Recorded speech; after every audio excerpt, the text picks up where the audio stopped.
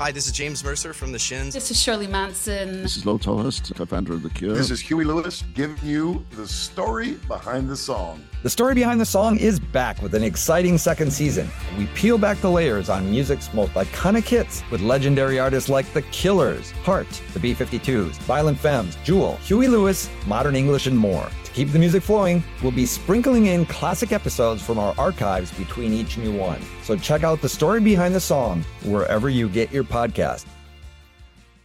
So you want to be a rock and roll star? No? Well, how about a podcast star?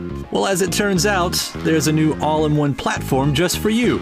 It's called Anchor, and it's the easiest way to make a podcast. And check this out, it's free.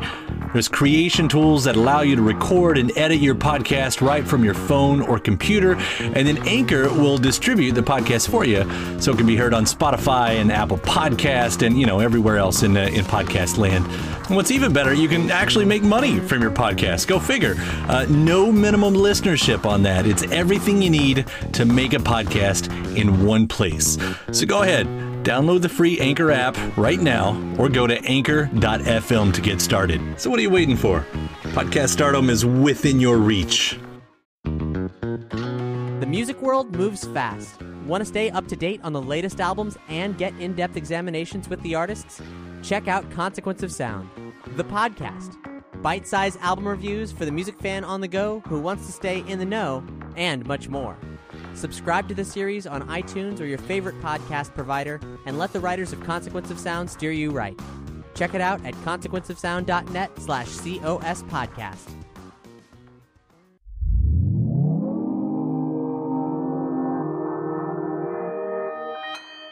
Consequence Podcast Network.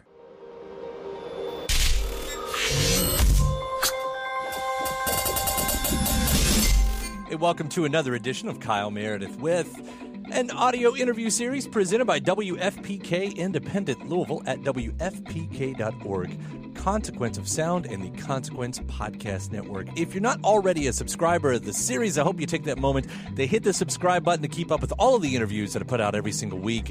One Monday, Wednesday, and Friday every single week over at Consequence of Sound. It's a lot to keep up with, but you're a music fan, so why not? Of course, you can subscribe anywhere you get your favorite podcasts from, like iTunes or Apple Podcasts. You can also follow along at YouTube or Spotify as well.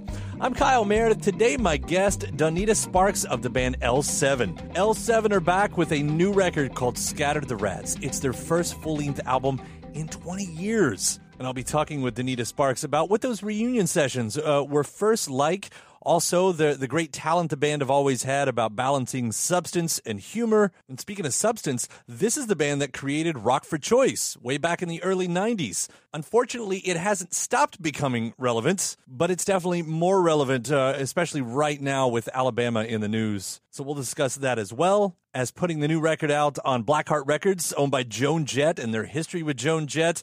We'll talk about the songs Burn Baby and Stadium West, and then we'll play the big round numbers game, turn the clock back for the 20th anniversary of Slap Happy. It was the band's final album before that breakup. We'll talk about what the environment around the band was like at that time, putting a record out independently in the late 90s and really stretching out on what the sound that they had been known for as well. After that, it's 1994 for the album Hungry for Stink. This was the first album after they had had their big breakthrough with the single Pretend We're Dead. We'll hit on that and the singles Andre, Stuck Here Again, and Can I Run, and a song called Fuel My Fire. Played a very important role with this record because Prodigy would end up covering this on the Fat of the Land record, which sold like a bajillion copies and really saved L7's career, financially speaking. They're one of my all-time favorites. It's Kyle Meredith with L7. Thank you for having me. I'm excited to be here in Louisville. So this is the first full album in 20 years? Yes. Scatter the Rats? It's powerful. It's so Spinal Tap.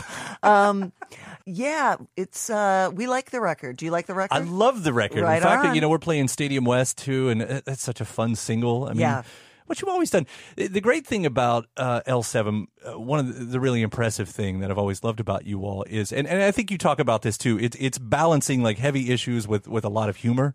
Like that comes in your songs. Yeah. Going back into that, and maybe it just comes natural to you, but going into Scatter the Rats, was that still the focus? Like, we do want to take on some really big themes here, especially as we heard on those first two pre-singles from the record, but you've still got to, have fun with it. Well, we are not contrived in the sense that in the way that we write. We just really write from personal experience, and because we're kind of wisecrackers anyway, that sort of sass comes into our songwriting. Anyway, I think if we were to have a case of the sinceres all the time, that wouldn't be our strong point. You know what I mean? Like, some other people are really great at just pouring their heart out in really wonderful ways, and we're just a little maybe we're too guarded. Or I also think that we've had to be such tough cookies in rock and roll for so long that we can't really go soft. You know what I mean? Right. I mean, maybe a little bit here and there, but like, there have just been too many battles to show any vulnerability. You know what I mean? Right.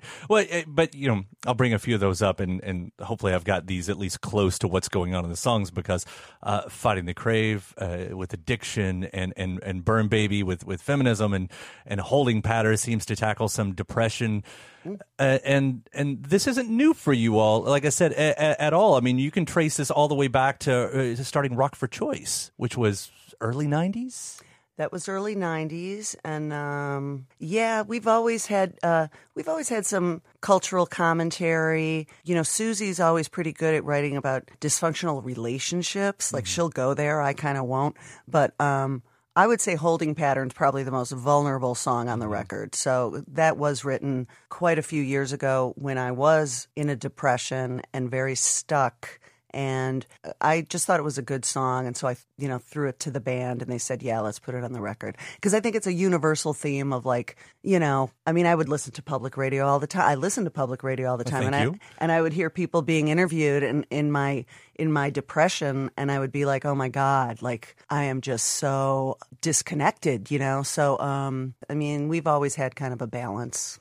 I brought up Rock for Choice. Is that something you all are still involved with? Because it seems like now's a good time for that. Now's a great time for that, but I feel it's a younger person's game at this point to step forward and start putting in some time and some effort into playing some benefits for Choice and for other cool causes, because we've put in a lot of time on that stuff. And, I just think it would be really cool if younger artists were speaking out a bit more about that. I would say in our world, in the public radio world and everything, especially a lot of the artists, most of the songs I'm hearing right now are reflective of some way in that. And we had an artist in earlier this week, Emily Wolf, and her new song is completely speaking about that. So I feel like that flag is being waved to some degree, maybe less so in the mainstream pop world. Maybe so. In the mainstream pop world. I mean, there's a lot of neon signs that say feminist behind some of these pop stars on stage. It's like, cool. All right. Well, how about playing a benefit for a woman's cause, So I think it's one, if you're going to talk the talk, walk the walk a bit. And I think, but it's sometimes if you're a mega pop star and you stick your neck out like that, you lose half your fans. So I kind of understand it. But if you're a gazillionaire, who cares? Right. So Burn Baby feels like that's kind of heading in the direction that we're discussing right now. Well, Burn Baby was based on a party I went to, and I saw a bunch of peers that I hadn't seen in many, many years. And I was just like, oh, God, that person. Oh, God, that person, And then I was driving home from the supermarket, and I was like, well, God, at the end of the day, we'd all burn at the stake at this point. I mean, we're all sort of on the same side. Even if we have personality quirks that irritate each other, it's time to all kind of, circle the wagons and get over your crap. Have you been watching Handmaid's Tale? I have watched Handmaid's Tale. Yes, very good. Yeah, I'm hearing a bit of the storyline. I suppose there is, but or there's parallel at least. There's a lot of female sellouts on Handmaid's Tale, though.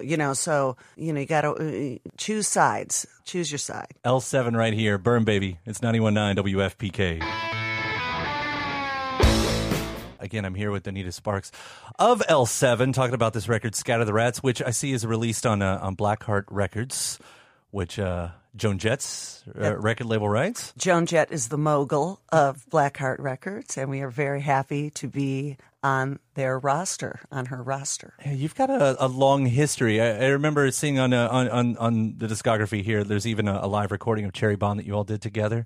Well, there is, and you were speaking of Rock for Choice a moment ago. There was a Rock for Choice concert in Los Angeles that we put on, and Joan came out for that, and we were the Blackhearts for a night. So we played. Oh, wow. Yeah, we backed her up. So that was really cool. And I don't even think she did have a guitar on, but that was cool being a non-front person for me. You know, it was kind of like, wow, cool. All the heat's on her. That's great. You can hear the touchstones musically of how that connects really quick. You know, I was thinking when you all started, you know, in the 80s, and especially, you know, when the big spotlight came in the early 90s and stuff like that, I mean, chunky guitars were everywhere. And now it almost seems so out of place that you hear a band like L7 with those type of riffs. I mean, I don't know. Do you ever feel like a band out of place, out of time? We've always kind of felt like oddballs, you know. So I know that producers that we work with are really jazzed on us because, you know, they tell us there just aren't many bands like us, which is a band playing with no tapes, just completely live, and playing just kind of meat and potatoes rock and roll, and with distortion and feistiness. And, you know, we're a rock and roll band, and it's not rocket science, you know. So we're not really cerebral. We're not really bass. We're kind of just in that sweet spot, you know. So we like where we're at. I can't complain about that either. There was a stat that came out just a few weeks ago. It said like hard rock and metal is now once again the fastest growing genre. I guess sales wise is probably what they're basing that on, you know. So that pendulum just swings. That's so crazy. You know, it's interesting because here we're on public radio right now, and we consider ourselves an alternative band, or like from the punk underground, from the art punk scene actually. But strangely enough, we get asked to do metal festivals. Yeah. So, like, we're the only women on the metal festival, and they treat us great. And, you know, the tribalism of metal is amazing. And once it's like Cher fans. Once they love you, like, they will love you forever, you know? So, I am very pleased that metal is growing, and I think there's a lot of people in metal who are actually politically really hip. Mm-hmm. So I think that's great. I should also bring up, aside from that, part of the reunion and everything that's happened with L7 stems from a documentary that is on Netflix. Hulu? Netflix rejected it, and it's funny too. And it's funny too because they have a female programmer who supposedly is a feminist, and she rejected our film. So there you go, you know, but it's on Hulu and it's on Amazon Prime. And yeah, it's from our footage from the 90s. We had a camcorder and we were shooting all the time. And so the bulk of the material is from our own footage. Why would anybody reject? I'm still stuck on that. Especially a feminist. I mean, come on. No joke. So the reunion sort of, as I read, it kind of comes from that coming out and saying, well, let's put this together. What were those early sessions like? I mean, was it toes in the water or did you dive straight in? Well, for the documentary, we all did our interviews separately, but I was the only one who was hearing all of them. So Susie got really vulnerable on hers. And so when she got vulnerable, I was like, okay, I'm going to let my guard down too, because this is a doc and we should, you know, be as truthful as possible, you know. Then I kind of let my guard down about how painful it was for the breakup and the loss of our friendship and all that stuff. So, yeah, but first we got together kind of doing that. I started emailing them on that, and then it was approaching them to discuss a possible reunion. And we didn't have a manager to do it at the time, so I was the one in the hot seat making the phone call, not knowing if I was going to be hung up on or whatever. But I did some Oprah and Deepak meditation sessions. If you've never done those, they're fantastic. And I got up the courage to call my ex-bandmates. And so now, you know, chapter 2, I mean, does it feel like the old days or does it feel like this is different and fresh? It feels like a victory lap, and it feels like it just seems like people are starved in the audience, you know, it's a mixture of older people and younger people. So, I don't know. It's just incredible that our older fans have stuck with us for so long. And it's so incredible that the younger fans even know about us. So it's a pretty surreal gratitude moment each time we get on stage. One of my favorite songs on this new record happens to be one of the latest singles and everything. Stadium West. The hook isn't even an actual word, is it? It's like a sound. Oh, where? Yeah, that's Susie playing the lead on that. Yeah. And then, I mean, the song is about using your, everybody feels really kind of beat down sometimes, but you, especially about political things and social things, and you can use your wit as a weapon. And we're not powerless. And so Stadium West is about, it sounds like a violent song, but it's actually just getting some creative weapons for good instead of crappy things. So it is kind of interesting the way the timing worked out. I don't know if you planned that, but the new album comes, exactly 20 years after the last record, and talking about the Slap Happy album that came out in 1999. Which I think I've heard you say is one of your favorite. You have a high regard. You hold that one, I think, a bit more than people expect, because that was the last one, and then the band was over. Yeah, and we did that all ourselves. We had been dropped by Warner Brothers. We fired our manager. There was a complete cleaning house, which got us nowhere. But we made that album by ourselves, and a friend of ours just produced it for free, Brian Hott, an angel. So we did that, and we just, I like that record because, our records are like our children, which none of us have. So our records have to be our children. And this one's a particularly creative one, and also a little bit, this one didn't go to Harvard. but they're colorful. So, so that's our Slap Happy record. It did come right at the end of an era, but still in an era where the importance of being on a major label, if you weren't, then you barely existed, which we know now as we look back that wasn't the truth at all. There were so many great albums that weren't released on major labels, but I think, it's sort of in the wide spectrum at the time. That's how it was looked. So having been out of the deal and been independent and doing it all yourself, did you feel like you were starting over to do it again? Or did you see that the end was in sight? Like maybe this is the end of the run? We felt like we were hopeful that some miracle could happen, but it was feeling like the wheels were falling off because there was no money. Mm-hmm. Like once you have no bread and you're approaching 40, you're kind of in your late 30s. It's like, oh man. We've got to make an adjustment here. So, it was a scary time because our skill level set is like in the real world. It's just, I'm pushing buttons over crazy. Here. I get it. Yeah, right. Exactly. No. I totally understand. And it is a good record, and probably one of the more unheard records of your catalog. Unfortunately, it was sort of a different sounding band, and it seemed like you guys were trying things that you hadn't tried yet, But we were trying different stuff just for kicks, because we're actually our tastes in music are very wide in range, and yet to be this rock band that we started out as, like I said before, we had to be very tough cookies and kind of devoid of melody at times. Like our early stuff, I'm just like, wow, where are the hooks? Like we were just like all about distortion and like presenting this wall of grime. And then over time, we started adding more melody and more studio trickery, which we enjoy. So back up 5 years to 1994, and that's when the Hungry for Stink record came out. So this is your first record post breakthrough. Pretend We're Dead had happened. I feel like for a lot of bands and a lot of artists that I've talked to, there was an expectation to match the sound of the day. You talk about yourself as an alternative band, but as grunge was the hip word at the time. Was that pressure thrown on you all for the Hungry record?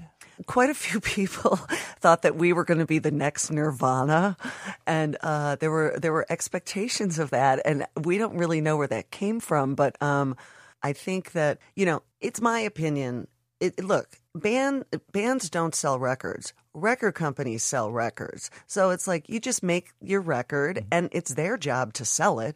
And I like every one of our records. So it's like, it's their fail, not our fail. If that record didn't do as well as our previous one, which it didn't, but it had great songs on it. So just naming the singles here too, Andre, Stuck Here Again and Can I Run, I think all got the official releases, and they're all monsters. Yeah, yeah.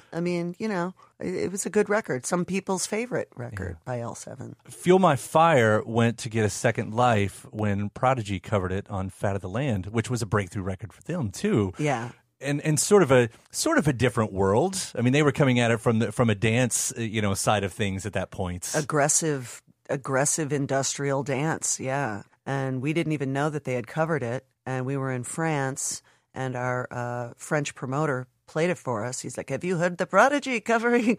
And we're like, "What?" And he played it for us, and we were just standing around the boombox like, "Oh my God, this is amazing."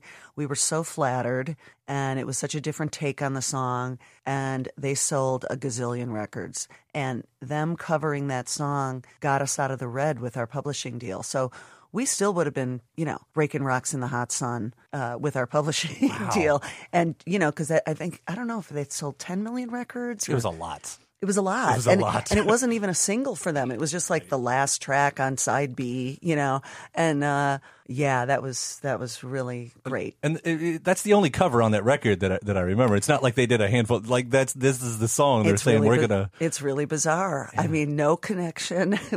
British guys. They were just fans. So that was really cool. It didn't make us rich, but it got us out of the red. Of course, we lost Keith Flint recently. I know, what a bummer. Yeah. Did you know?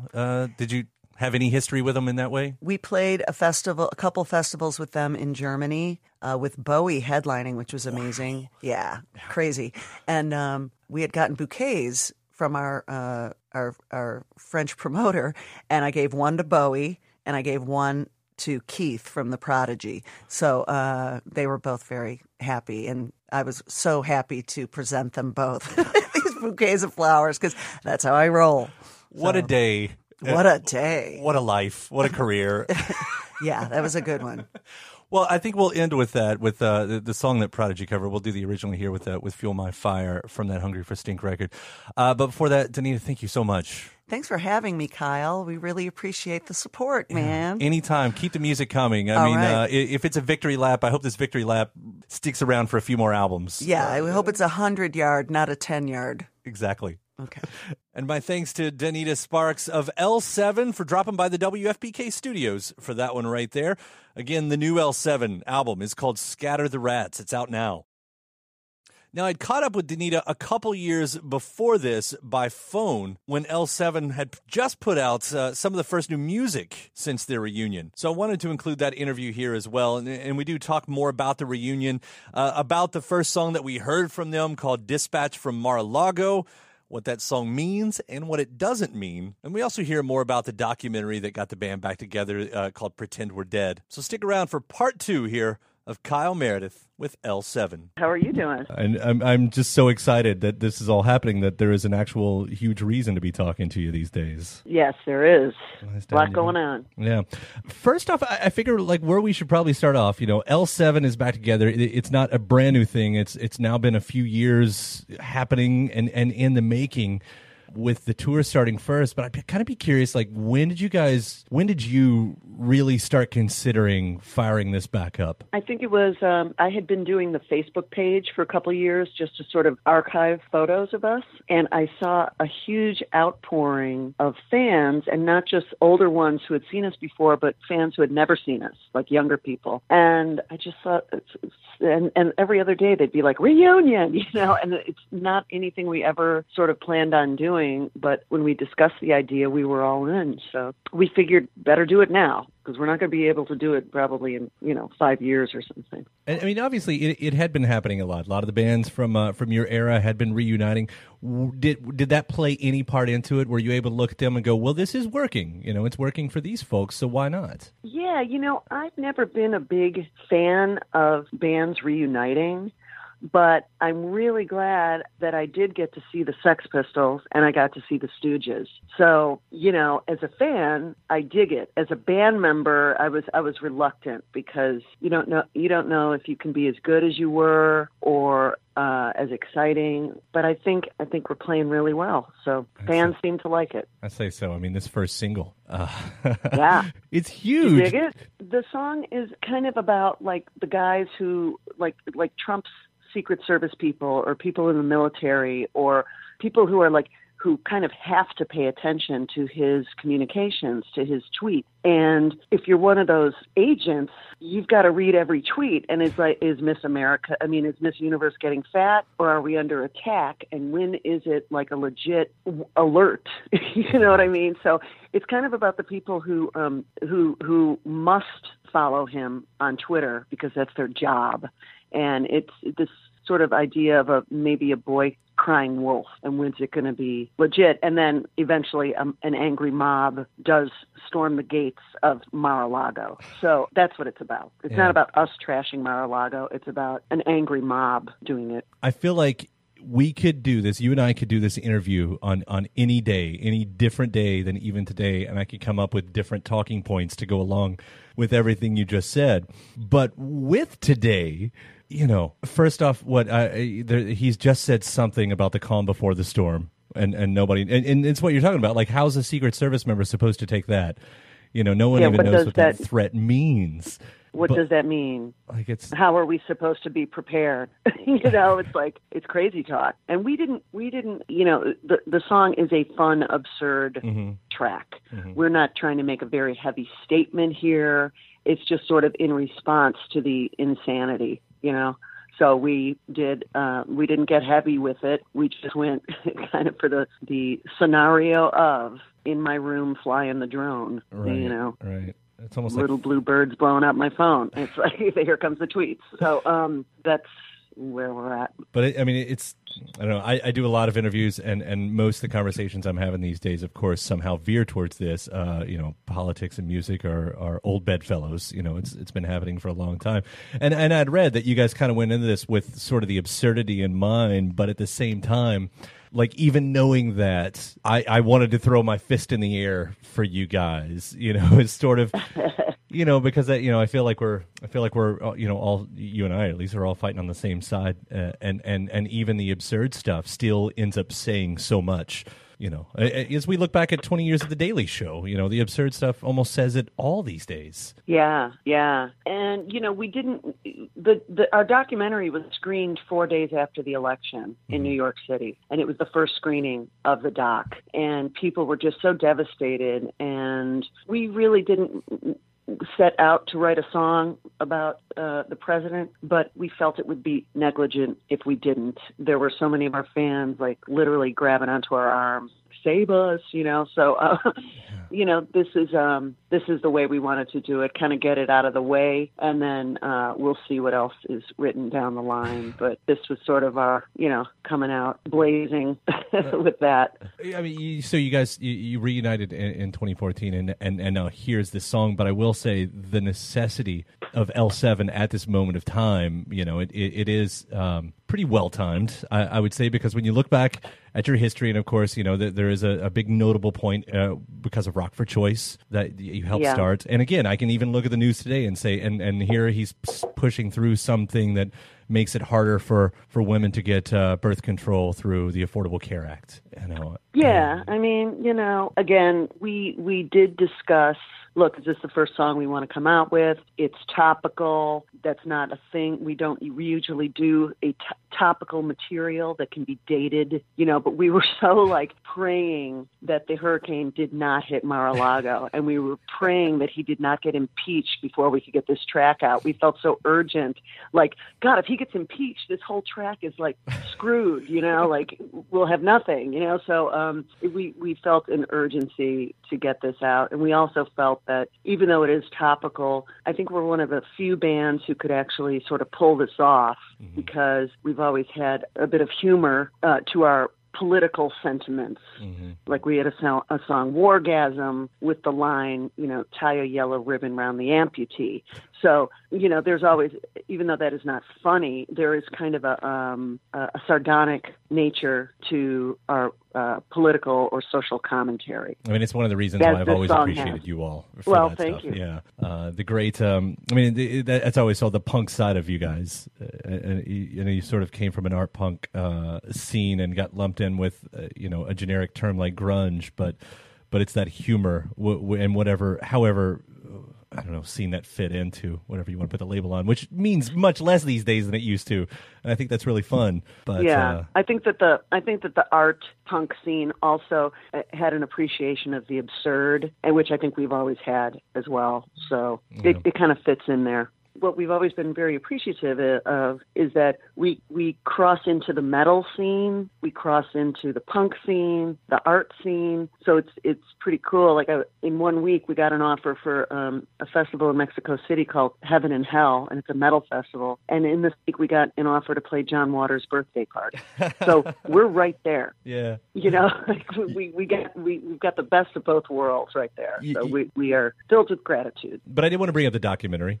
Pretend That We're Dead, which I haven't been able to see yet. I cannot wait to see this. But when you guys are looking back on that, is it really about the band? Because, and maybe it is, but I was sort of wondering, because the idea of L7 as a band has been one thing to me as a fan, but it's also been so much more. And it's because of the things that you were just saying, because you fit into so many different scenes, because there was sort of a larger story to tell, you know, with the activism and things like that. So I'd kind of be curious, does the documentary hit on all of that? It does. The documentary hits on all of that, and it's supported by the home movie footage that we've had all these years. So yes, it does tell our story, but it's also a really cool time capsule of that era, because videotape was cheap. Like once we bought the camera, the videotape was cheap, so we could film a lot. You know, it was before people had cell phones, and you still had to pull over at a truck stop if you needed to make an emergency call, or hitch a ride to a truck stop if your van broke down. So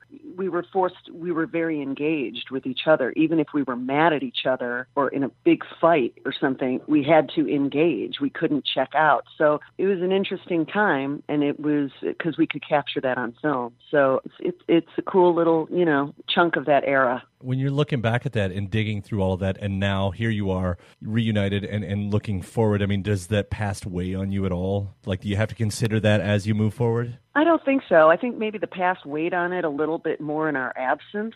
But now the fans have been so great. The media seems like they've strangely matured in a way. They're not as obsessed on our gender that they used to be. Mm-hmm.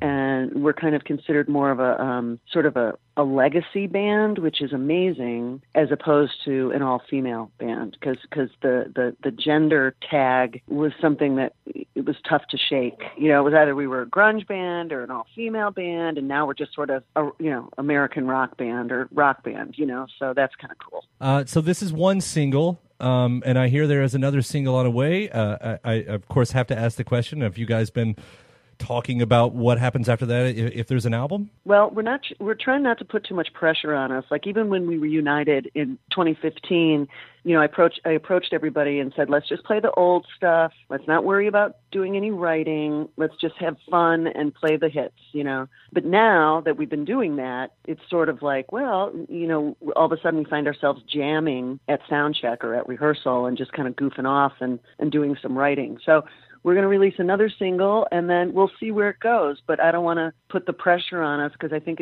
right now we're living in a real cool time capsule of, like, being able to release a track whenever the hell you want to, and you don't have to have that 4-month build-up for print press like you used to have to back in the day. You'd record something and have to wait 4 months. So, you know, for Rolling Stone to catch up with their issue, you know. Right. So now it's just much more immediate, and so that's really exciting. So we may drop a few more singles, I don't know, without even talking about doing an album yet or something. I'm not sure. I'm just happy to have new music from you guys. I'm happy that you're doing anything and everything right now. So I'll take it how I can get it, at least. Is there anything you can tell us about the new single, or do we got to wait and be surprised? You got to wait and be surprised. But I think you'll dig it, and I think you'll dig the title. But I can't tell you what that is. All but right. It's not going to be Dispatch from Mar-a-Lago. This will be our only track about Mar-a-Lago. All right. Danita, it was really great talking to you. Thanks again for doing everything that you've done. Thanks, Kyle. Thanks for the time, and we'll stay in touch. All right. Sounds good. Okay, man. All right. Take care. Okay, take care. Bye. 2017 interview with Donita Sparks of L7. Again, that was back when they just had the single Dispatch from Mar-a-Lago. But now they've got the full album. I hope you check it out. It's called Scatter the Rats, and thanks so much to Donita for all the conversation in this episode. Now, before you get out of here, again, I hope you hit the subscribe button, iTunes, Apple Podcasts, Spotify, YouTube, wherever you're listening from. Follow along at that place as we do put out interviews every Monday, Wednesday, and Friday at Consequence of Sound. After that, WFPK.org is where I am every Monday through Thursday from noon to 3 Eastern, where you can also find some bonus episodes of this series. Consequence of Sound has your music and film news. You can find me at Twitter at Kyle Meredith and Facebook /Kyle Meredith. And that does it for another edition. I'm Kyle Meredith. I'll see you next time.